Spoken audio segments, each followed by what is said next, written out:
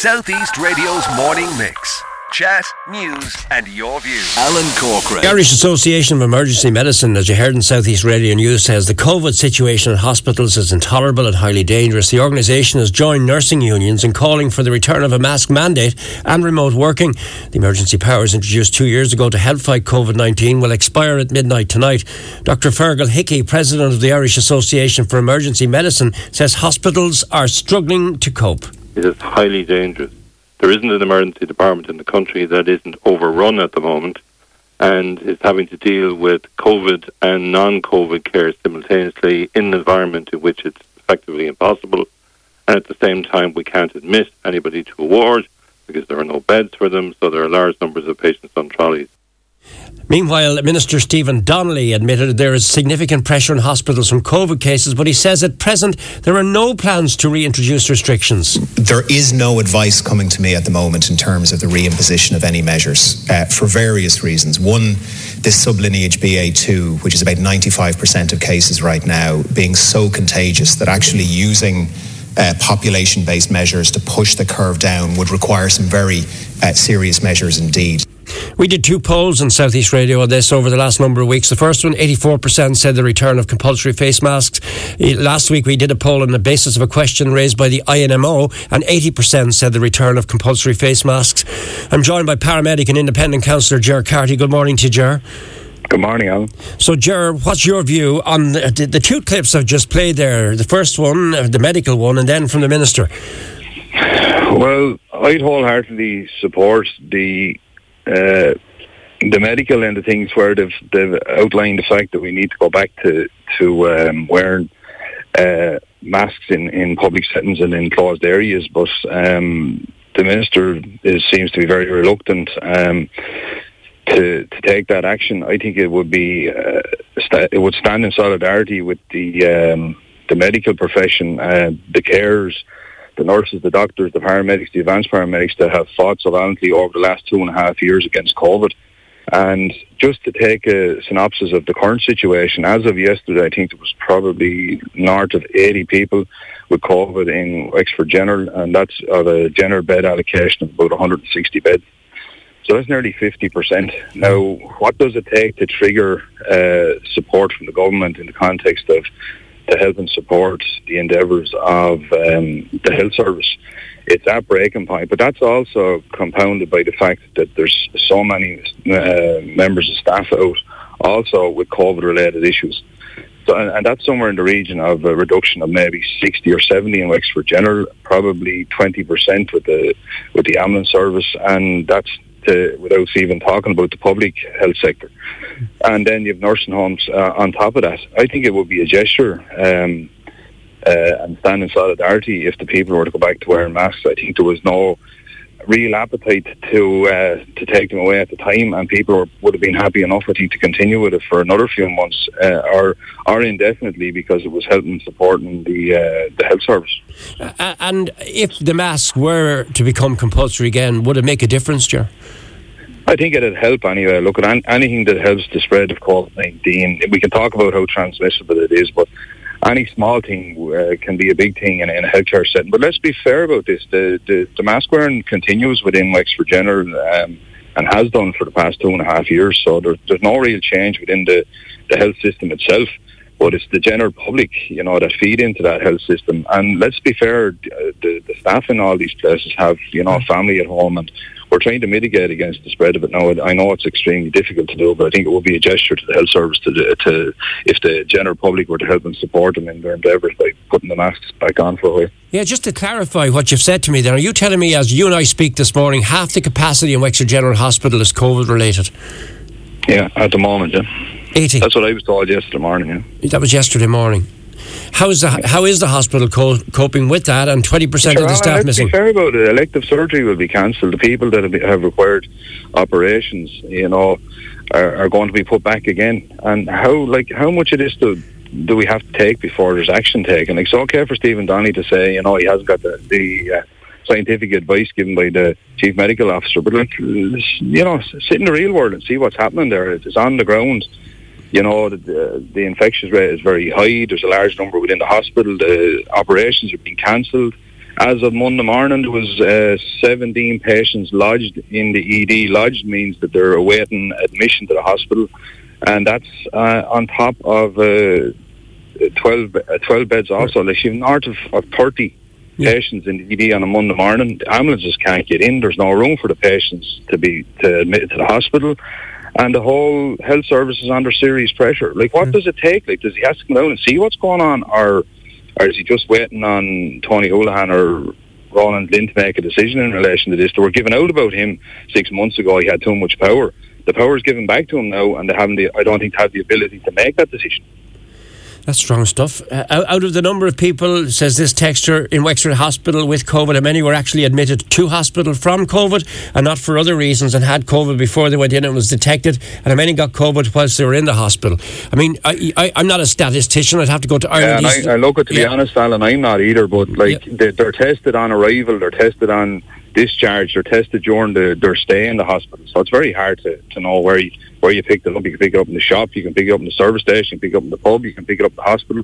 But like, if you wear a mask, it'll help, and if you wash your hands, it'll also help. And anything every little helps, is like the Tesco ad, isn't it? Yeah, exactly. So, like, as you and I talk about this now, let's do that little poll again, see what the listeners are thinking. What do you think? Time to bring in the compulsory face mask? Let's do it for the third time. Yes or no? Text us on 087 3737 956, and we'll pass on the results to the But Alan, you should probably also look at in the context where people would have been happy to continue with the mask wearing, I think. Yeah. And I'm only picking it up from the people that I talk to on a daily basis, and a lot of them have said, why didn't we continue with that? We could have given up all the rest of the stuff, but we should have continued with the masks. And I think people would have been quite happy with that. But I think we went a bit severe quite quick, and we're reaping the benefit of it now when we've a packed hospital. We've staff under pressure, we've patients under pressure, we've a large infection rate at the moment, and something will have to give.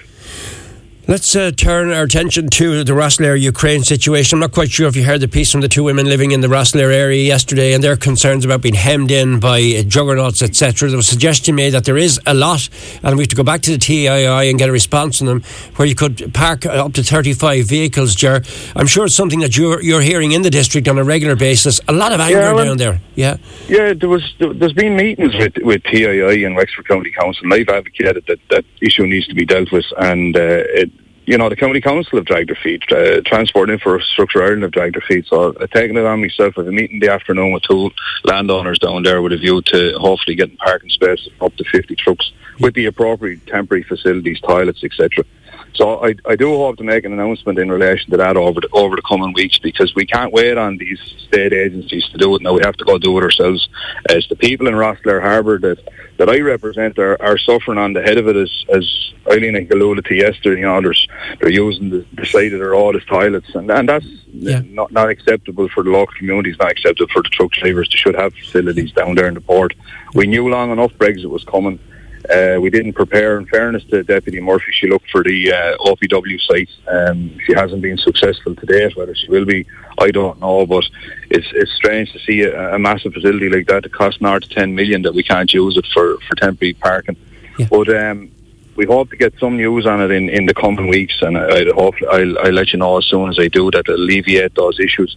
I've also secured funding from the County Council to reduce the junctions at the housing estates in Greenhour Park and La Rochelle and a number of places to stop the trucks turning in it. So that should help with that problem. But look, there was to be work done to the link road to allow for 20 spaces for trucks to pull in. It hasn't been done. It's not acceptable, and the County Council needs to come to the table immediately, and it needs to be done by close of business tomorrow. Yeah, the two women that we had on yesterday, by goodness, they didn't hold back, and we got some reaction to them, and we need more people to come forward and speak honestly and openly like that, because only by speaking and fighting for the cause will they get results. And to be honest with you, and I said it yesterday, the wheels of bureaucracy in this country moves far so slowly. It seems to take an absolute age for anything to be done.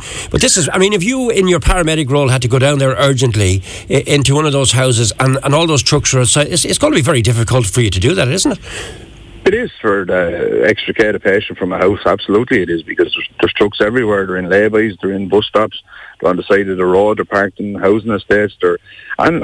These trucks have livestock on board. They have fridges running all night, and it's very disruptive to the local community. But the Europort has a part to play. They need to let in these trucks early to book in. They're not doing that. Glencar doesn't want to come to the table in relation to this. I know they're going to do massive infrastructure works, but I hope that some of that will form part of an appropriate parking space down there. But I can tell you now, Alan, I will have news in the next couple of weeks in relation to parking to Rosslare Harbour, because it's gone on too long. Okay, I will go back to Glencar to get his response to what you just said there, to give him a right of reply on that. Before we move away, Ger, hospital numbers we've talked about the situation where people have been hemmed in, but the arrival of 65 on foot and 73 in cars, 138 new immigrants arriving in today, or refugees arriving in today from Ukraine. How are we coping? How are the Friends of Ukraine coping in Rosslare? And do you reiterate the call where funding needs to be provided, and provided urgently? Yeah, they're coping well, because, there's a serious volunteerism in Rosslare Harbour and that general community and the environs of that area, because, the 14th of March they stepped up to the mark. They've been looking after the Ukrainian friends coming in via the port since then on every second day. It's a big logistical operation, and as I called for on Monday, I said the state agencies need to step up. We can't have any more piecemeal. We must have genuine engagement. We must have the funding, because the Friends of Rosslare, or the Friends of Rosslare group, have, they've spent a large amount of money that has been funded by the local community, and they can't continue to sustain that. The government now must step in and they must deliver on this. And Roger O'Gorman, I asked him to come down, and I believe that he will be down in the next number of days. He's the Minister with responsibility for this. Yeah. And, there needs to be a bigger emphasis brought to this. On yesterday, 30 Ukrainian refugees were brought to the Danby Lodge in Kilnick from Dublin Airport. Danby Lodge would be better, a better facility for people coming out of the Europort. So I don't know what the rationale behind that is, but it's a logistical nightmare. But the community have come to the fore in Rosslare, and they'll continue to do so until such time as the state agencies get their act together. Okay, Ger, just one quick comment from Mark in Wexford. I can't believe what I'm hearing this morning. Masks do nothing to help stop the spread of COVID. The problem is the failure of government. They've not invested in the health services over the last 10 years. Plus, they want people to wear masks. It's just a joke. Please read this out. Just finish out. He says, please read this out, but you probably won't. Thanks anyway. Well, I did. I'm not in the business of defending the government, but what I would say, they didn't invest in the health service prior to the pandemic, but they're certainly not responsible for a global pandemic that started in Asia. Southeast Radio's morning mix. Chat, news and your views.